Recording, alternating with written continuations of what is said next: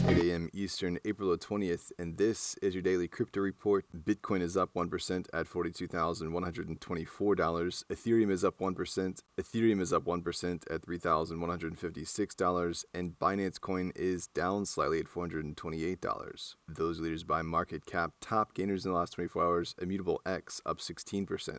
What works so well that it's basically magic? Bitcoin mining, USDT in the top 3. What about selling with Shopify?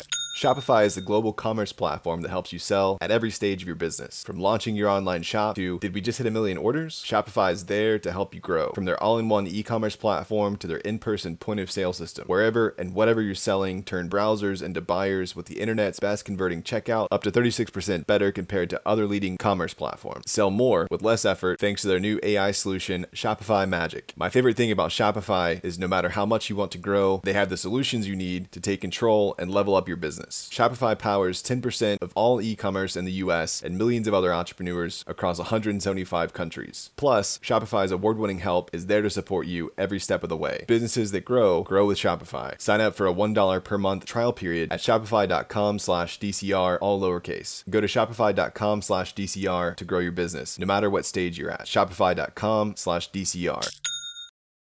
Today's episode is brought to you by Watch This. Watch This takes the guesswork out of streaming the best movies and partners with fine artists to put your favorite film posters and a frame on your wall. Buy a fine art print today at watchthiscards.com. Well, Robinhood has agreed to acquire the crypto wallet and card startup Ziglu. In a joint statement, Ziglu said, "We've signed an agreement to join Robinhood and we couldn't be more excited. We share a common DNA working to reduce the barriers of entry for a new generation of investors, and we're looking forward to pursuing that mission together." Their message comes with the caveat that the agreement is subject to regulatory approval, so for now, nothing will change. For its part, Robinhood said the move was traction for growing within the UK. Well, Binance has acquired a money transmitter license in Puerto Rico.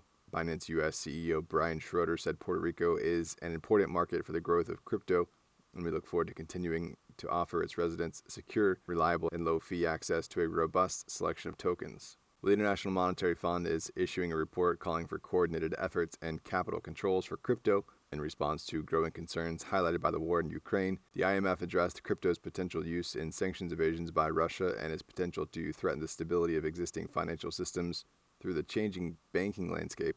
The IMF is recommending that nations focus on the implementation of the Financial Action Task Force standards. Aspects of the report include how to regulate the DeFi space.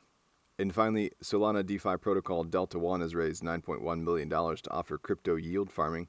The seed round was led by Alameda Research and DeFi developer collective Ship Capital. In their press release, they say delta neutral farming is a technique that many hedge funds love to use, but it can require spending hours each day crunching numbers and tracking positions when done manually by retail investors.